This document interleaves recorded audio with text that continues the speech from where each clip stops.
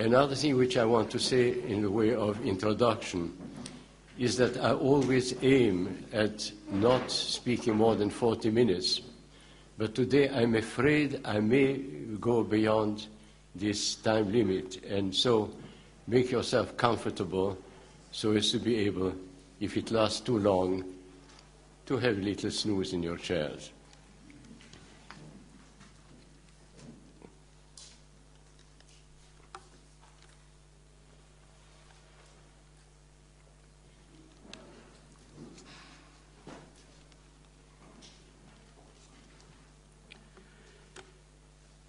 The subject, as described for my talk, is confession as encounter with God.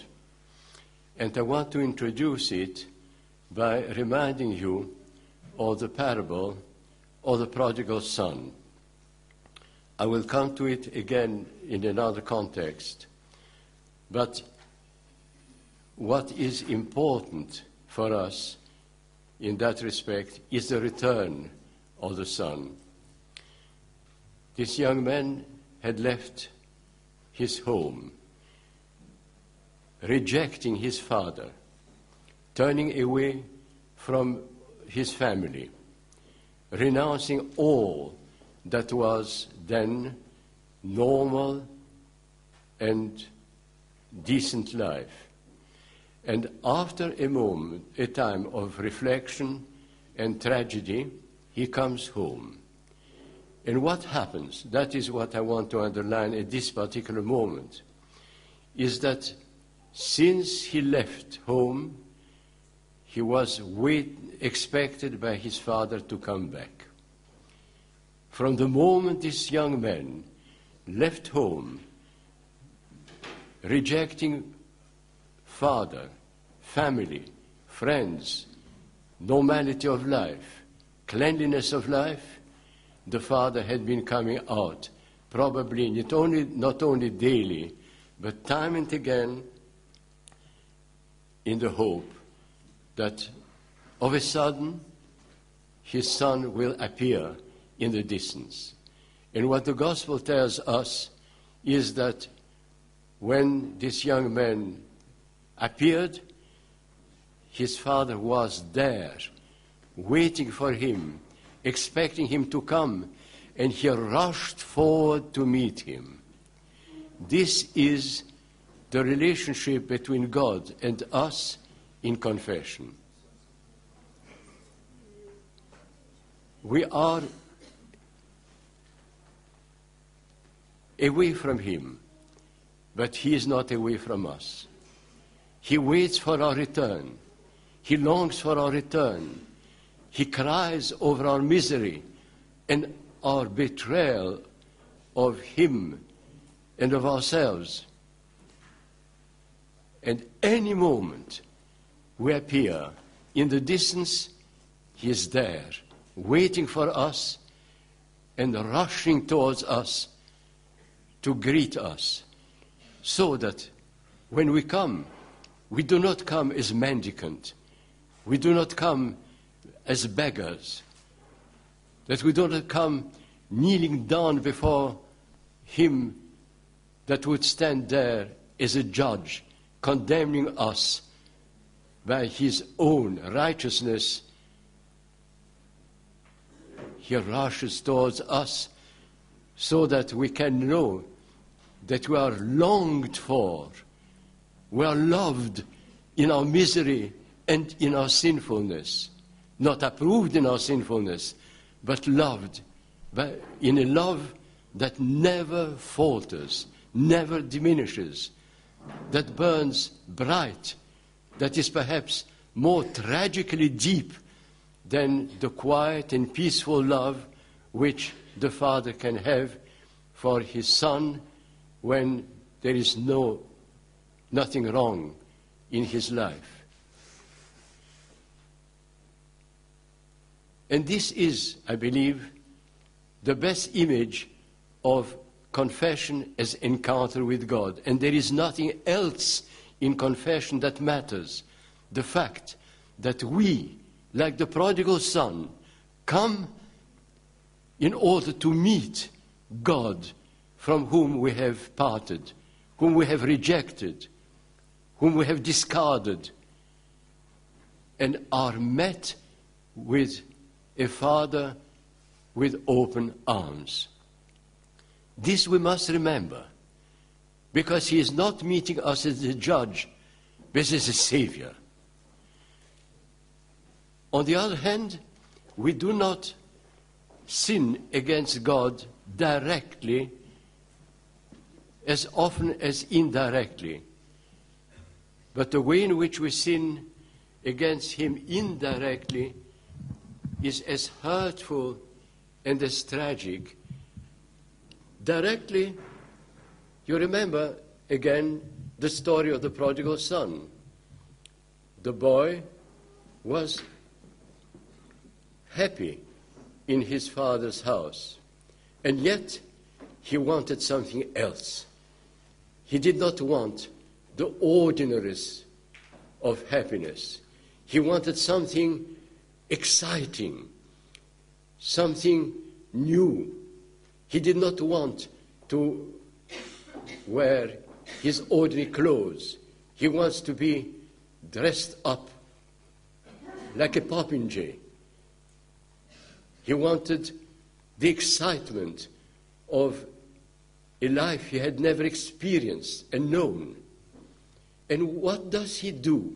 And this, I believe, is a terribly important moment.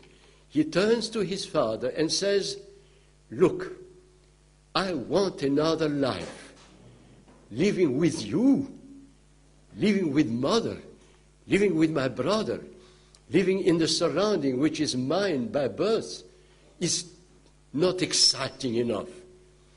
And yet, you are not that old. I cannot wait until you die to be free of you. Let us agree between us that you are dead. Give me all that would be mine when you will be dead, and I turn away from you, I leave home, I abandon everything that is dear to you, and I forget you and the rest." The father does not say one word against it. The father shares out to him all that would have been his at his actual, real death. And the young man goes away and lives a righteous life. Have you ever thought? I have not thought of it very often for a long time, that this is something which we do all the time with regard to God. All the time we take from him everything he has got to give, and then we turn away to use it according to our own tastes. We do not say as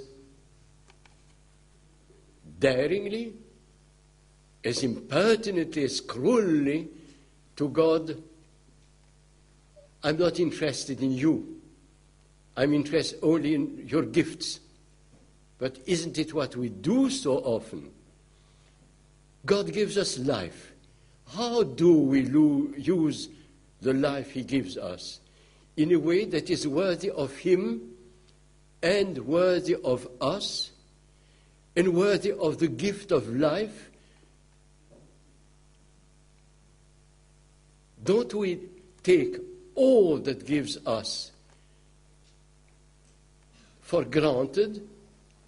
Don't we take advantage of all the gifts of God without ever really turning to him in thoughts, only on occasion thinking, wasn't it kind of him to give me good health,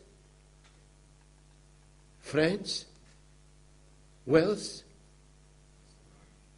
We are very much like the prodigal son. we take everything he gives, but we take possession of everything. It becomes ours. Whether it is God's or not originally is of no interest to us. It belongs to me now. I can use it as I want. In that sense, we sin against God. If we ask ourselves what sinning means, it's not simply a moral category of wrong acting. It's something which is deeper, more horrible in a way. It's a turning away, turning our back on. There is a passage in St. James's epistle in which it says something to the effect that to sin is like crossing a river. On one side of the river is God's realm. On the other side of the river is the realm of Satan.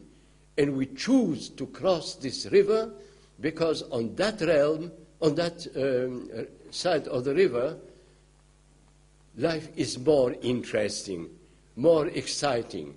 There is more to discover.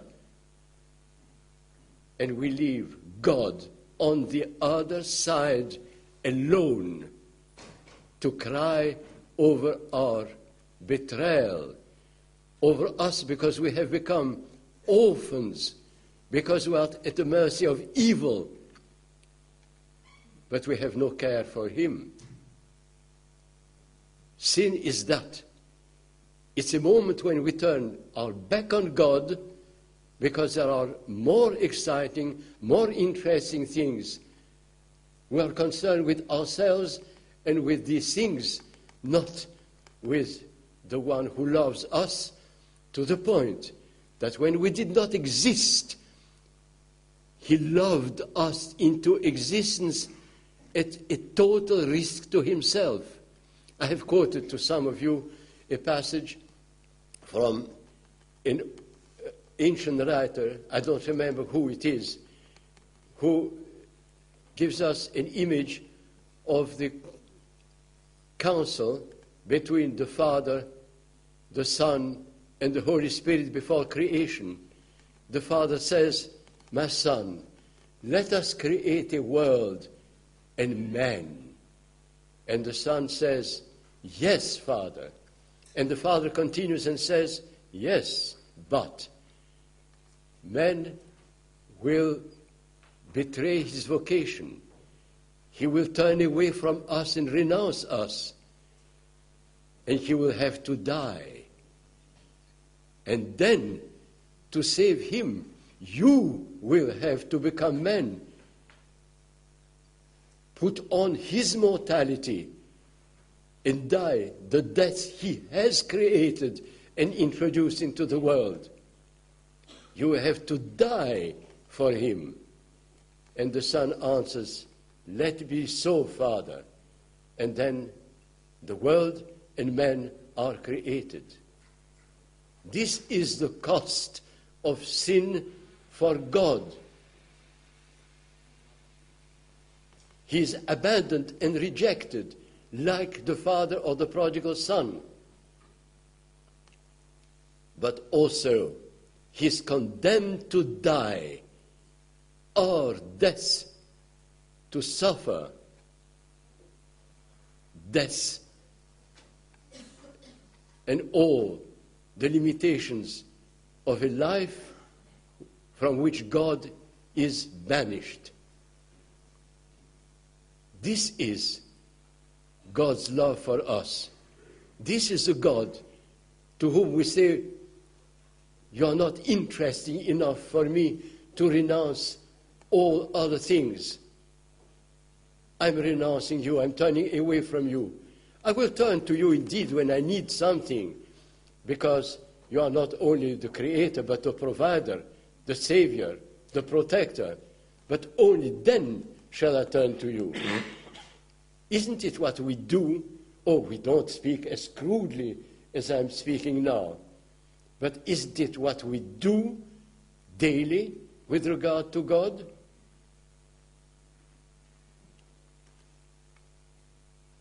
in the prayer which we recite or not before meals, we say to God that we thank him for all his earthly gifts.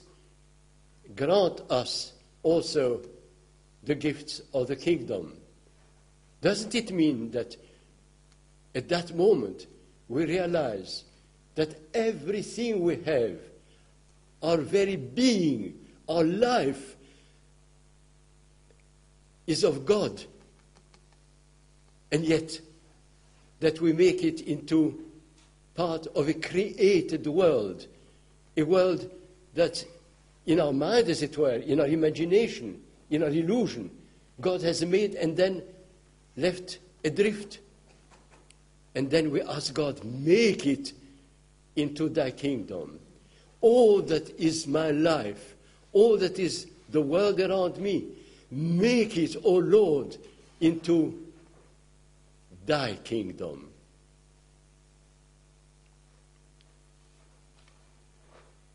Is that not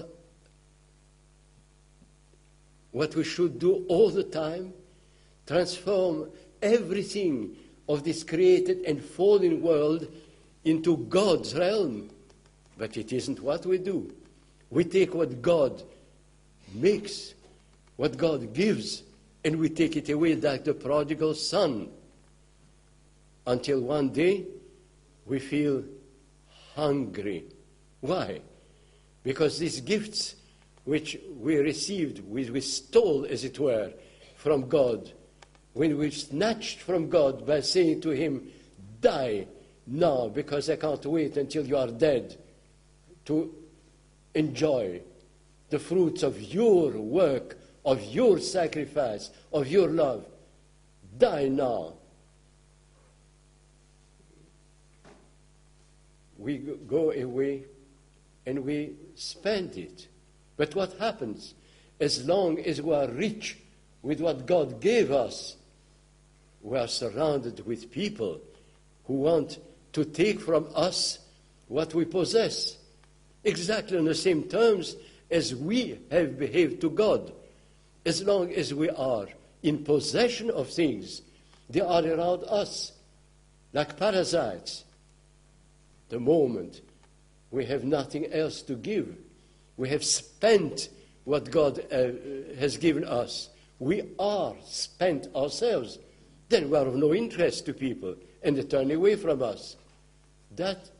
Is that the moment we must wait to realize what we have done? Alas, very often it is the moment. It is the moment when we realize that we have condemned God to death and that he has actually died on the cross for us. And we have accepted his sacrifice in order to be redeemed. But we are not redeemed mechanically by the death of Christ. We are redeemed if we integrate ourselves to his death and eternal life. And then a moment comes when we realize that we are deprived of everything. We have rejected and lost what God gave us. Perhaps not completely, because otherwise we couldn't even think of God and repent. But we have rejected so much. And now, what can we do? We can remember that there was a time when we lived in the Father's house, when there was love, when there was not this desperate loneliness of rejection. And we can start on our way back. But we do not only sin against God in this direct way. We sin against God also by discarding and despising his gifts.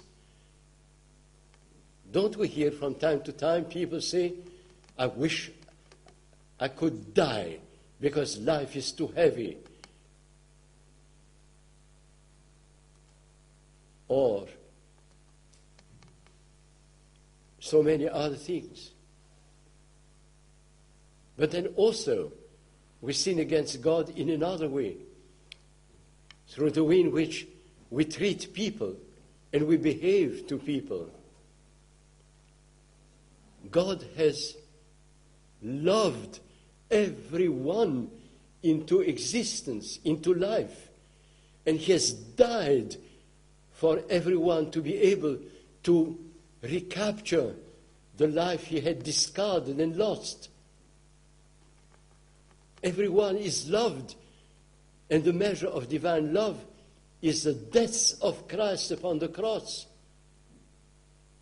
His descent into hell to join those who had been rejected forever.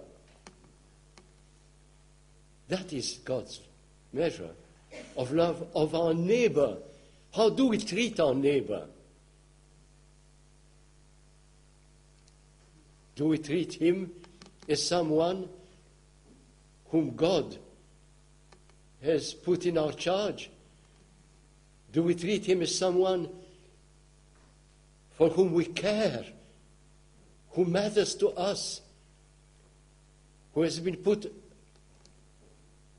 on our way for us to do for him all we can? Or on the contrary, to treat him with cruelty, coldness, indifference? I have a notion of what I'm speaking. I belong to the early days of emigration, to a time of misery, of violence, of cruelty, of homelessness, of hunger. And I remember then, when I was a boy of 10, 12, 13, I thought that the world and life was a jungle populated by wild beasts, that every person around me was a danger, someone who wanted my destruction, that survival meant fighting and becoming as hard as nails. That is how I saw the world around me. And this is how we make the world for others. The world changed of a sudden when I discovered God, not through people, through the gospel, through the presence of God who made himself known. And then I remember how I looked at people after this discovery of God. I remember what happened, how I suddenly felt that God exists, and how the next day I came into the street, looked around at people, and thought, God loves every one of these people. I will love them even at the cost of my life, because I want to be with God and not without him. But otherwise, for me, every human being was an enemy, was a danger, and life was a jungle. This is a way in which we sin against God, by the way in which we look at people and we treat people. So it's not surprising that Christ says, if thou bringest your gift to the altar and remembers that someone has aught against thee, leave your gifts there and go and make your peace with him or her you have offended, because your gift is not acceptable unless you are forgiven and accepted by those or him or her whom you have reviled or wounded. There is a passage in the book of Daniel, I believe, in which Daniel prays to God and sees his prayer ascending gradually like smoke and then being wiped down by a strong wind and not reaching God. And he says to him, What is it? Why does my prayer not mount to you, ascend to you? And God answers, because you have offended an old widow, and she cries her misery to me. I can't accept your prayer until she can forgive you and be at peace. I'm not giving proper quotations. I'm giving you the meaning of the passage. Do we realize that? Do we realize that there can be no confession, no repentance on our part, unless we have made our peace with our neighbor or done all we could for that? Because we can come and ask for forgiveness and yield down and beg, but we may be rejected. Then we must ask ourselves, why? Was the person so deeply wounded that even my begging could not elicit forgiveness for me? Or was he so hardened? Or did he perceive, which happens so often, that my words did not express the cry of my soul, that it was words asking for forgiveness, but not my soul pouring out and kneeling before this person whom I have offended to be forgiven? We must ask ourselves these questions. Because when we come to confession, it is to Christ we come, not to anyone else. To that I will come back. Not to anyone else, to Christ himself, who has given his life and his death for my salvation. But is there anyone who says, no, Lord, he or she has rejected me. I'm in hell because of this person. Can you give forgiveness without my being healed? And this is why, before we come to confession, we must ask ourselves, have I made my peace with all those whom I have offended, or at least those whose memory sticks out in my memory, those whom I have offended and of whom I'm aware, with shame, with pain, or perhaps with total heartless indifference?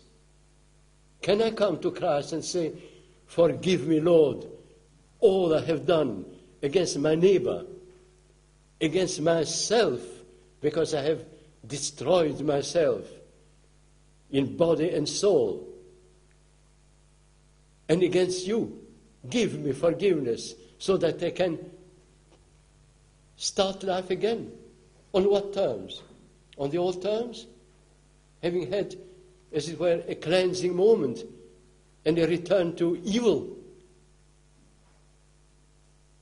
So the first question which we must ask ourselves is, in what way have I sinned against God?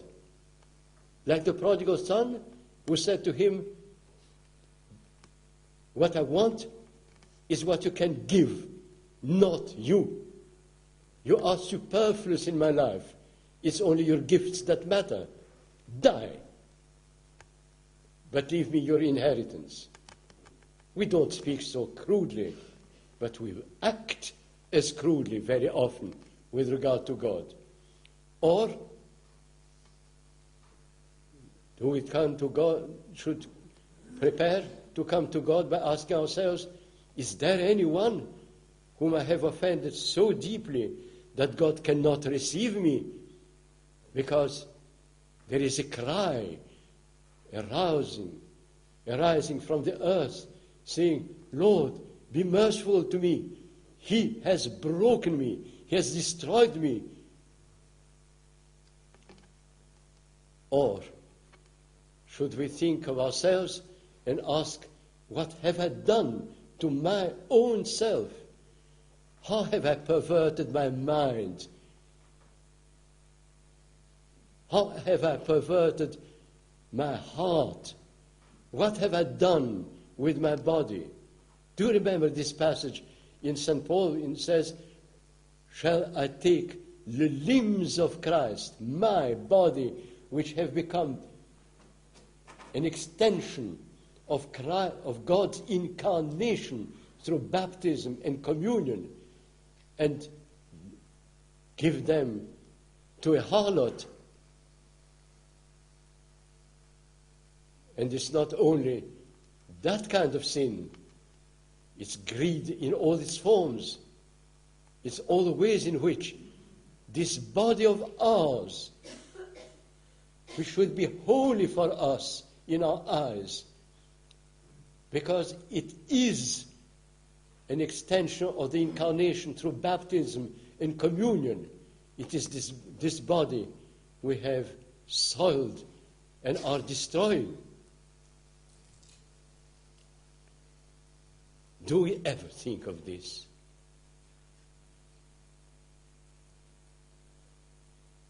We do not often relate our body to the reality of our spirit and our soul.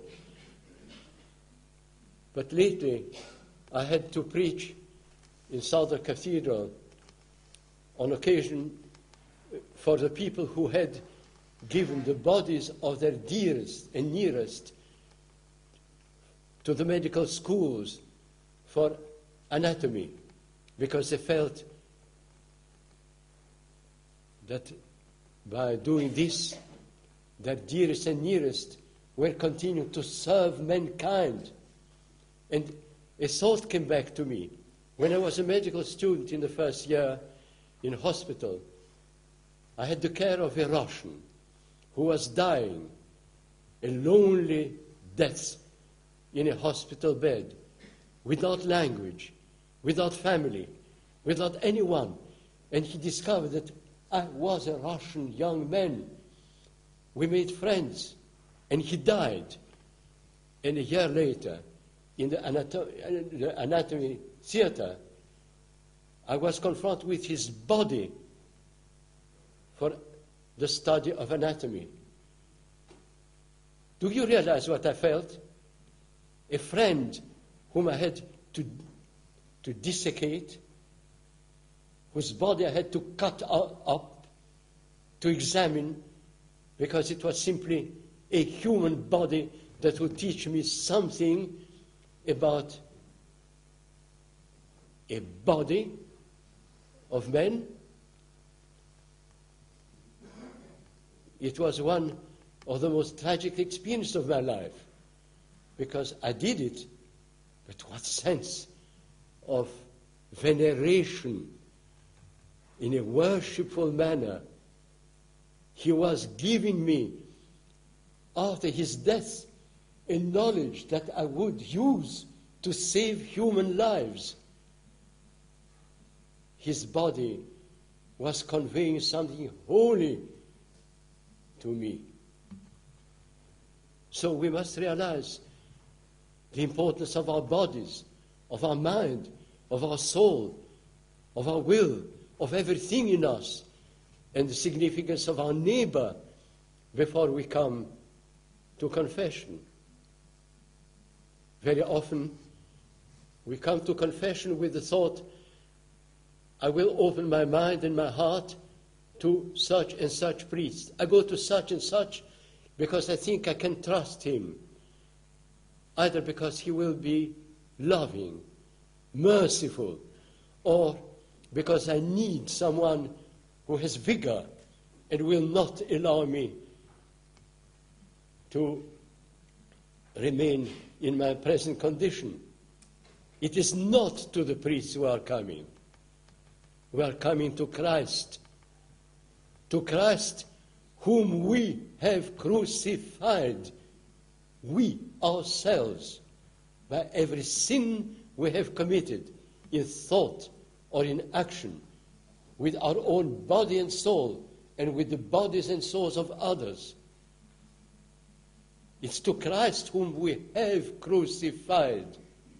And there is a story in the life of one of the saints in which we are told of a priest who was so horrified by the sins of some of his surrounding that he turned to God and said, Lord, when shall you punish them, destroy them? Because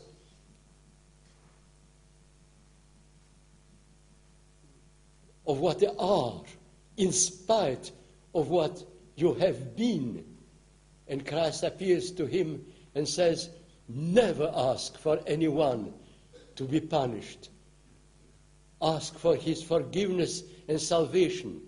If there was only one sinner left on earth, I would be incarnate again and die again upon the cross for this one person, because I cannot endure that one person should perish.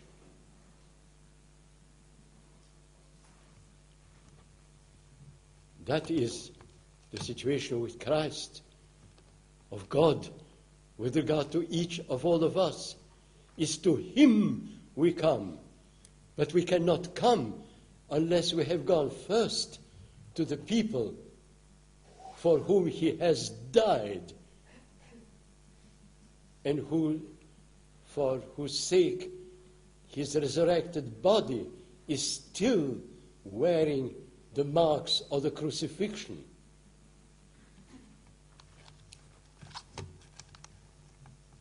And what is the role of the priest then?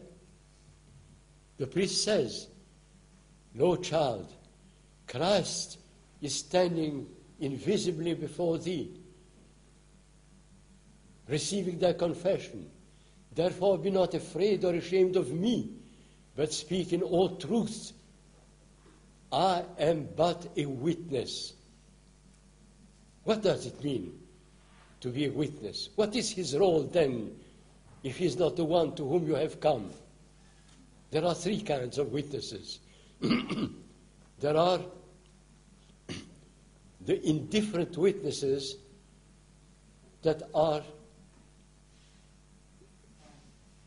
seeing an accident or something happening in the street and are asked by a policeman, "Have you seen what happened? Who was in the wrong? Who was in the right?" And such a witness is totally truthful within the limits of his understanding, but totally indifferent.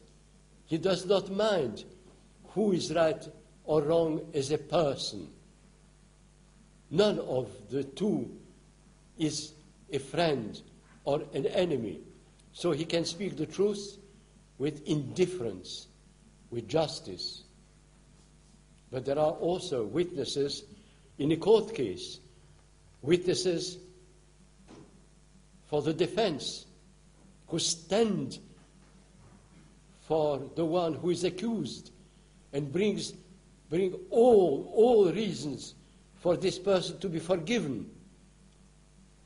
And the witnesses for the accuser, who want to prove that this person is in the wrong. What is the position of the priest? Who is he? He cannot be the one who stands indifferent,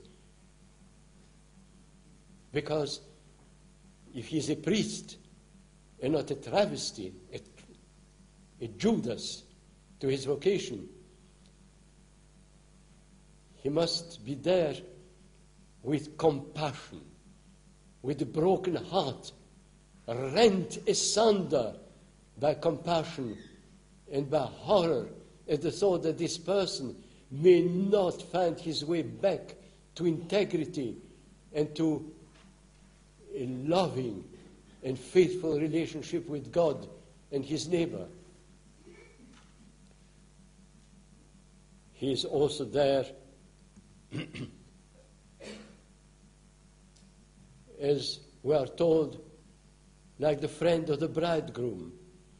You remember this passage in the Gospel that speaks of St. John the Baptist calling him the friend of the bridegroom.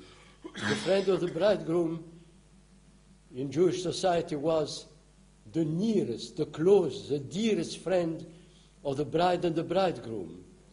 He was their witness at their marriage. He brought them to the bridal chamber. He locked the door behind them and laid down across it, make it impossible for anyone to break in, to interrupt the mystery of this encounter between the bride and the bridegroom in the mystery of mutual love and mutual gift of self to one another. This is the position of the priest. He's there, not rejoicing only because the sinner has come. He has come to his Savior. There is hope. There is joy. There is hope. Hope. But there is also the fact that he's a sinner. There is compassion and pain and horror. A compassion that rends the soul of a priest. That is his position. He's not there to intrude into the mystery of this mutual encounter. He's there to protect it against everything else. Of course, he's not there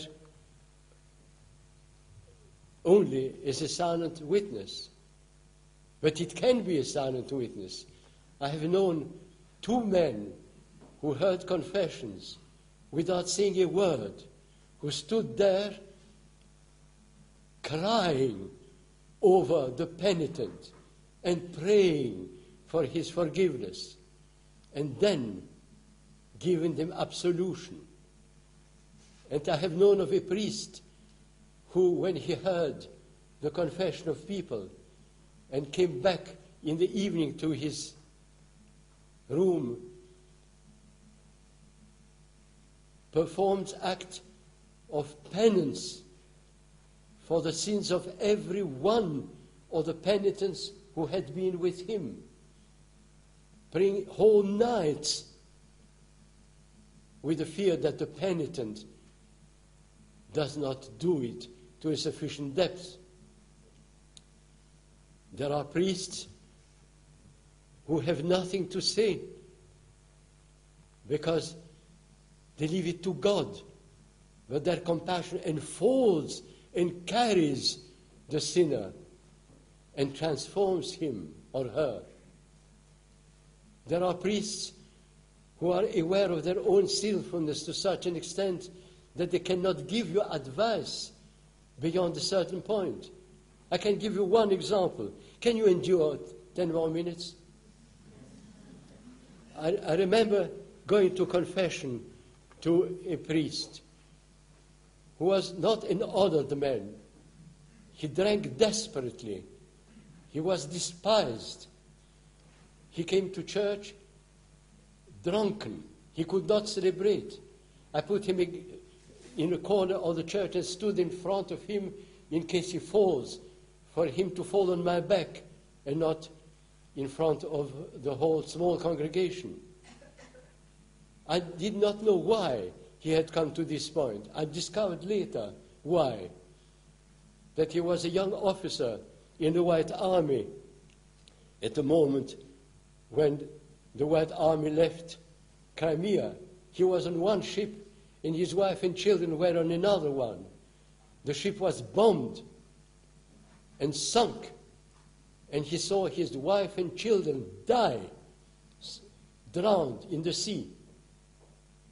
I told the story to someone who needed it, and with horror, what I heard was, why did he start drinking? Job did not drink.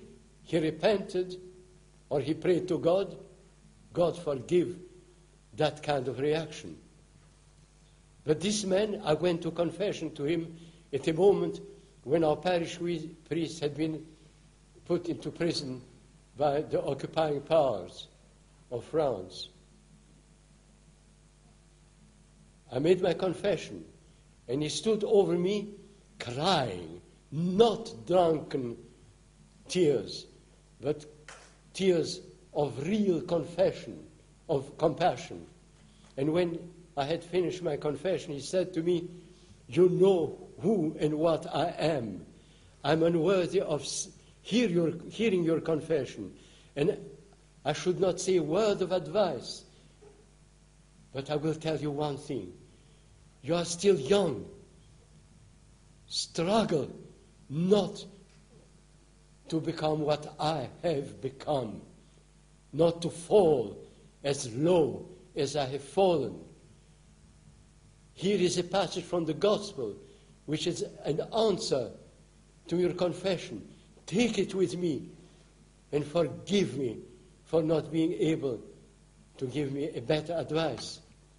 This is the greatest advice I ever heard, not because of the passage of the Gospel, but because of the way in which this man spoke. I know that a priest is a human being and listens, and he can at times be helpful. I remember one or two occasions when a priest heard the confession and felt that the confession was not full, that there was something which should have been said and was not being said. And addressing himself to the penitent said, "All you have said is secondary. There is one thing you have not said, which is a thing that matters. What is it?" And then the penitent burst into tears and said the only thing that was worth saying. I know occasions when a priest can give advice, because in this struggle of a soul, of a human being, in his mind and body and self, for writing one's life, one may need advice. Do this or do that. And this should be done. But it should be done by a priest who is broken-hearted in compassion, and who says to the person, in all humility, broken-heartedly, not from the height of his wisdom, but from the depths of his own repentance. Because a priest who listens to a confession makes simultaneous his own confession. He cries over his own unworthiness and sinfulness. He can give advice, yes, and we must be able to receive it, knowing that it is possibly, probably, certainly imperfect, but it is sincere and true. It is a moment when this priest opens his own heart and soul, accept to be seen in his frailty, because when he gives advice, he speaks from within his frailty and not from the height of his worthiness. And there are times when a priest can say nothing. He can say, "God has given me nothing for you." There are two occasions when St. Ambrose of Optina said that to penitents. Twice penitents came to him, made their confession, asked for advice, and for 2-3 days he kept them waiting for a reply. And on the 2 occasions the man came and said, "Father, we must go back to our villages, and you are not giving me a reply." And twice he said, "For 3 days have I prayed to the Mother of God for advice. She is silent. What can I say? Go and pray to her for help." This is something which is legitimate, which doesn't mean that the priest is indifferent or is incapable of giving advice. It's a moment when he is so deeply aware that what he has got to do or say is what God gives him to do and say, that he cannot act from within his own alleged wisdom. And then I come to the last point, rejoice. There are occasions when the priest has nothing to say and can do nothing. And there are occasions when a penitent must do something before he receives forgiveness. I'll give you an example of the last thing. I remember someone who came to confession to me, years ago, and the substance of the confession was that he was in the habit of borrowing money and never giving it back. And having made his confession, expressed his sorrow and his shame, he was just about to kneel down to receive absolution. And I said, no, nothing doing to receive absolution.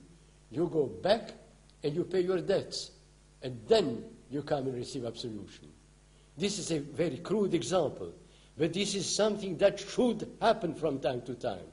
From time to time, perhaps not every time, we must be very thoughtful and caring for the people who come to confession to us, not send them away unforgiven, unshriven, or condemned by our words and behavior.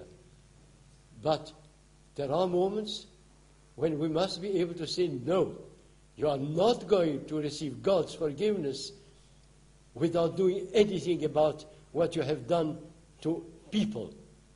Put things right. There are things which cannot be put right immediately. The example I gave you is a simple example. But begin to put things right. Go and see the people you have offended. Explain to them that you are in the wrong. Make them feel and understand that you know that you are in the wrong. That they have a right and a power to forgive you, to open for you the door of forgiveness by God. And then come and receive forgiveness at the altar. And there are other occasions, there are other cases, which may be rare, when the priest knows he can do nothing and God alone can do something. And that's where I see a link between confession and communion. I will tell you one story which I will never forget in my life.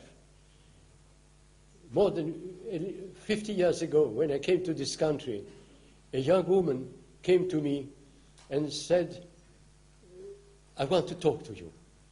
I belong to a believing family.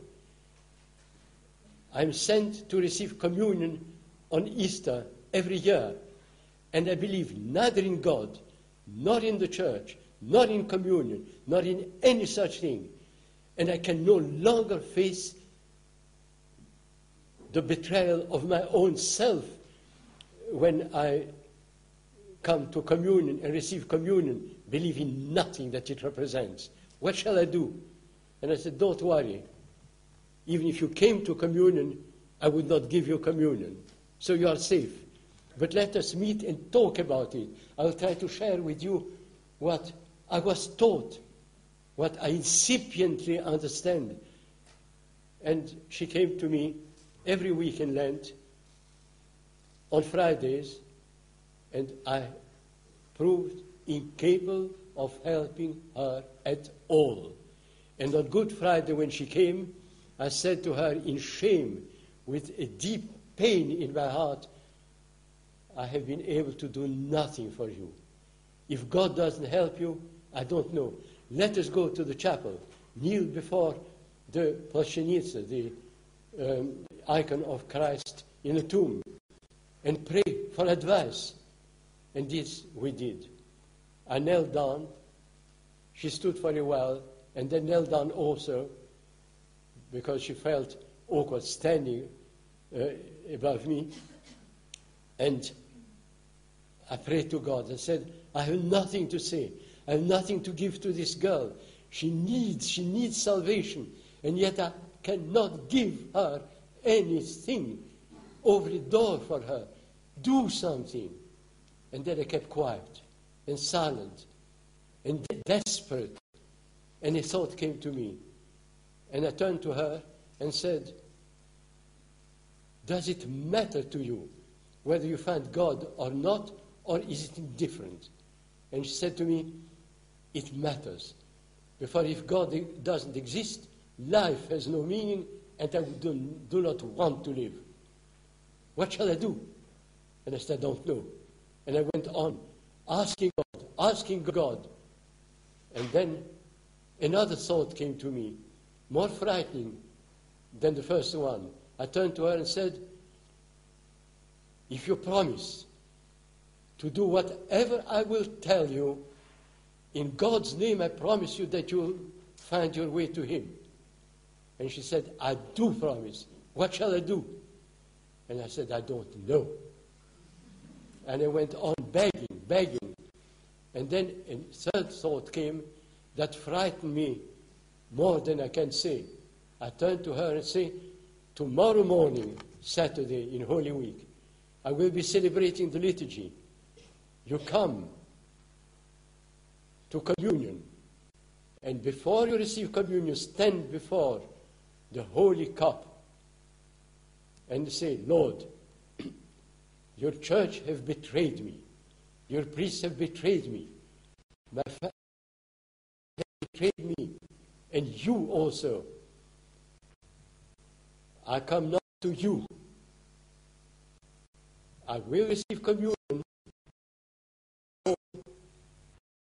If you act, I announce you once and forever. He said, I can't do that. Yes, you can do that, because I will answer for your blasphemy before God. And she came. She stood before the holy cup, and she said these frightening words. And then she received communion, and I received a note from her a few days later. I do not know whether God exists or not, but what I know for sure is that what I received was neither bread nor wine, but something else I can't identify. That was the beginning of her conversion, of a deep, incredible change in her life. So there are moments when the priest can do nothing except stand in awe, in compassion, broken-heartedly, in terror before God and before the person who had come to confession, and pray, and then act in the way in which he can. Ultimately, as I said in the beginning, as I say now in the example I gave you of this young woman, confession is an encounter with Christ himself.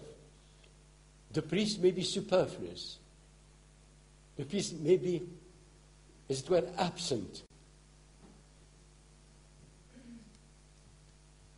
What he can do is to receive the penitence, confession, identify with it broken-heartedly, in compassion, in suffering together. Pray desperately, and then leave it to God to act freely. But the role of the penitent is then, if he has received forgiveness, to bear fruit of it, to choose those things he can do to repair the evil or the harm he has done. I remember how surprised I was when I went to Father Afanasi for the first time for confession. And when I had finished, he said, and now think a few moments. You have confessed a certain number of things. Which things are such that you can tackle them? Undertake it and tackle these ones. Those which are too big for you, leave for the moment, because when you will have conquered the smaller ones, you will be able to conquer the bigger ones.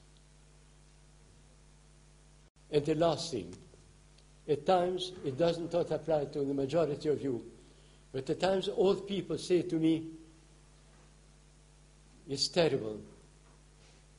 The older I become, the frailer I become, the less I'm in command of myself, the more horribly the sins of the past emerge and prevent me from sleeping. All the night I think of the evil I have done in my life, or the wrongs I have committed. What can I do? I went to the doctor. He gave me pills for me to sleep. But then, instead of sleeping and of agonizing over my sins, it becomes nightmares. I don't know what to do. I said to her, you know what happens? We do not live our lives only once, not in terms of reincarnation, of course, but we act a certain way when we are 20 and 30 and 50 and 60, at the measure of our spiritual maturity, of our understanding. And then years pass, and we change. And the moment comes when God brings out from the past the evil we have committed when we were too young to understand it, and confront us with it within our present experience, and say to us, if you were back in that situation, would you do the same? And if you can say never, make a sign of the cross and say, I am now free and forgiven, and it will go. But if you can say, yes, possibly I would, then you will have your nightmare again. There are more cynical people. I remember a lady who came 5 or 6 times with the same confession. And I said, look, you have made this confession 5 or 6 times. You have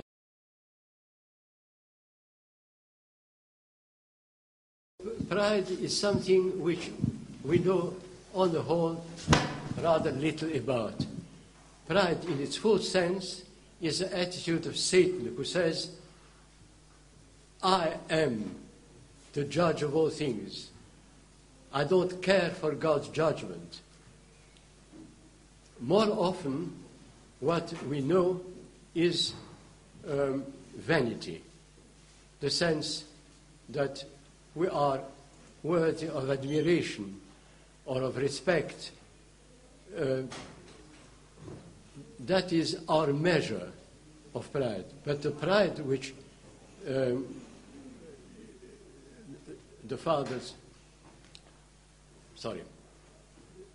word which the fathers use for pride applies to the words of Satan, of Lucifer. I will set my throne as high as God's. I don't need God's judgment. I am my own judge. I need no one's judgment. I am my own judge. And of course, as my own judge, I'm always right. While in the case of vanity,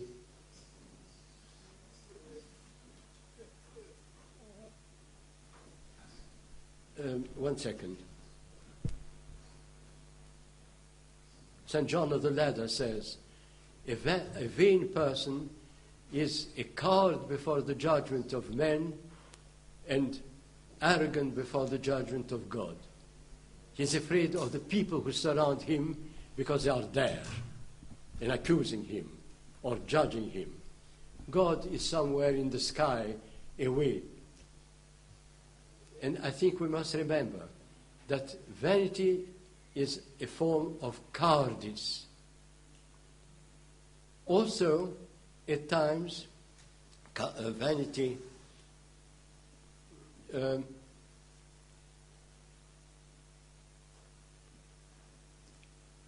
is misplaced or can be conquered in another way. I'll give you an example.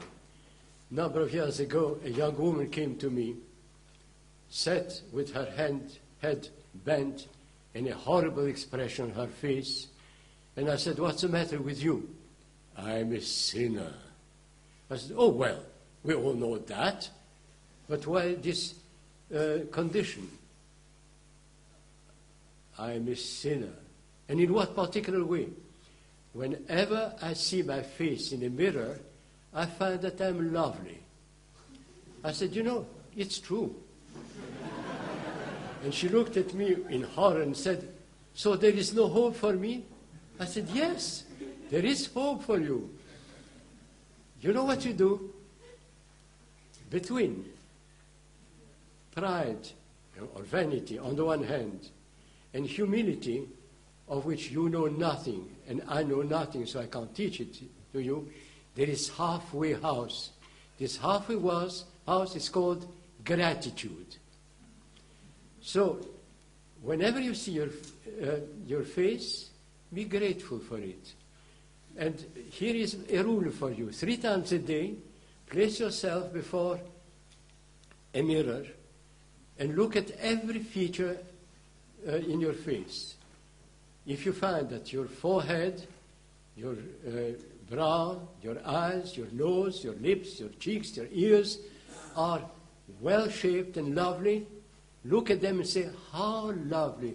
Oh God, thank you for making a present of such lovely things, because I have done nothing to have them. And when you will have finished all that, you add, Lord, forgive me for putting on this lovely face this horrible expression. And I think I had told her the truth. Because to jump from pride, of which I believe no one knows anything really, or vanity, which we all know very well and too well, to humility, of which we do not know anything, there is this halfway place, gratitude. Blessed are the poor in spirit.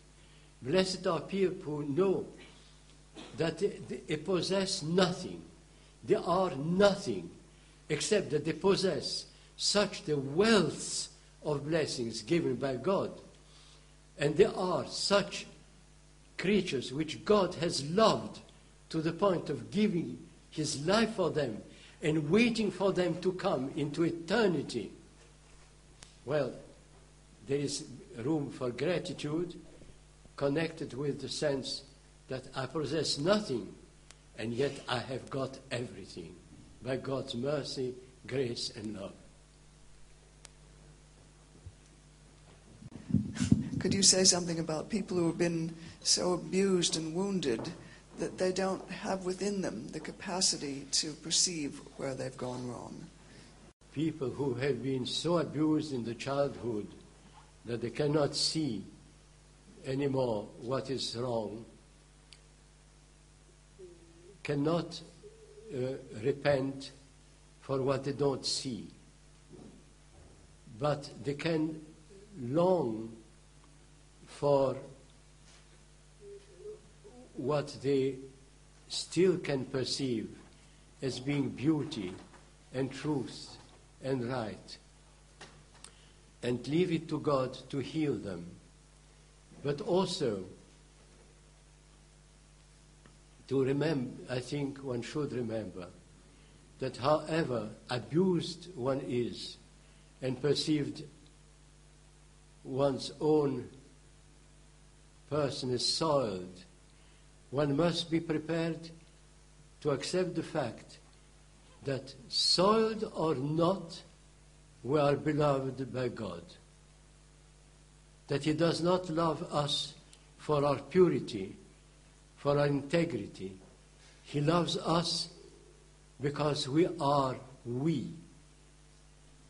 He loves us not even in spite of all. He simply loves us.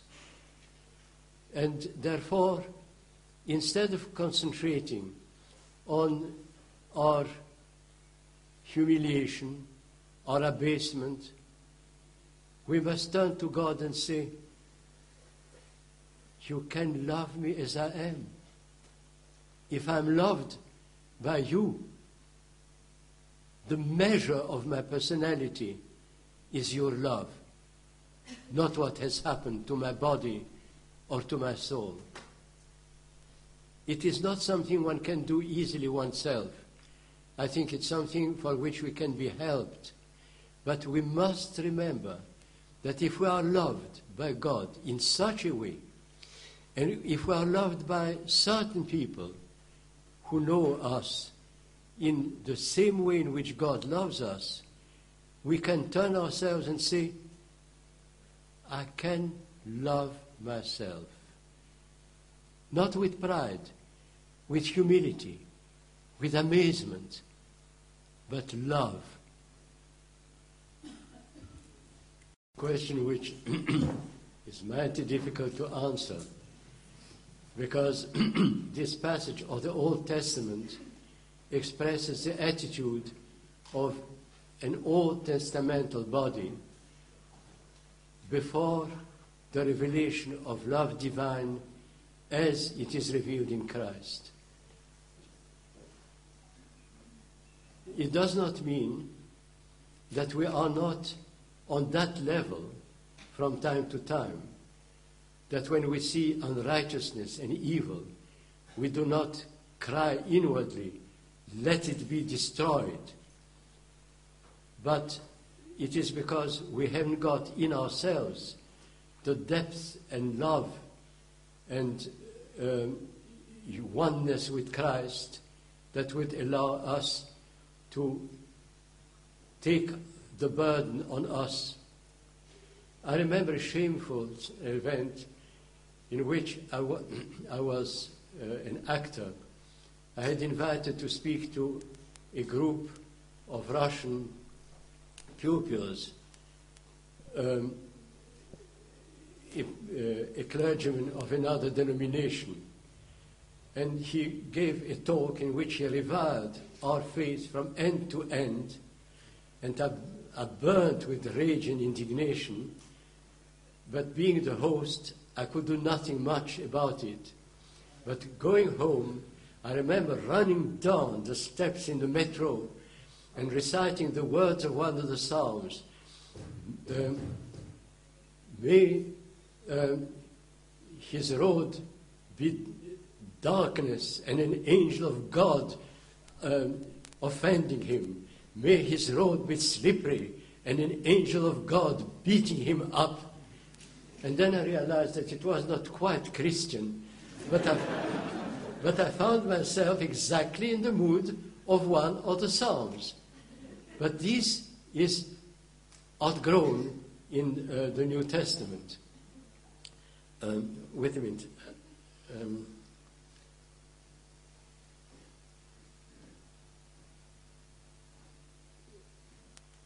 I think we must learn to carry one another's burdens to the last. And these words, as so many others, we repeat because they are in the Psalms, but they are outgrown, as it were. I remember speaking to someone about Judas and saying how terrible it is that he is condemned for all eternity for what he had done on earth. Peter had met Christ again, ask forgiveness and be forgiven.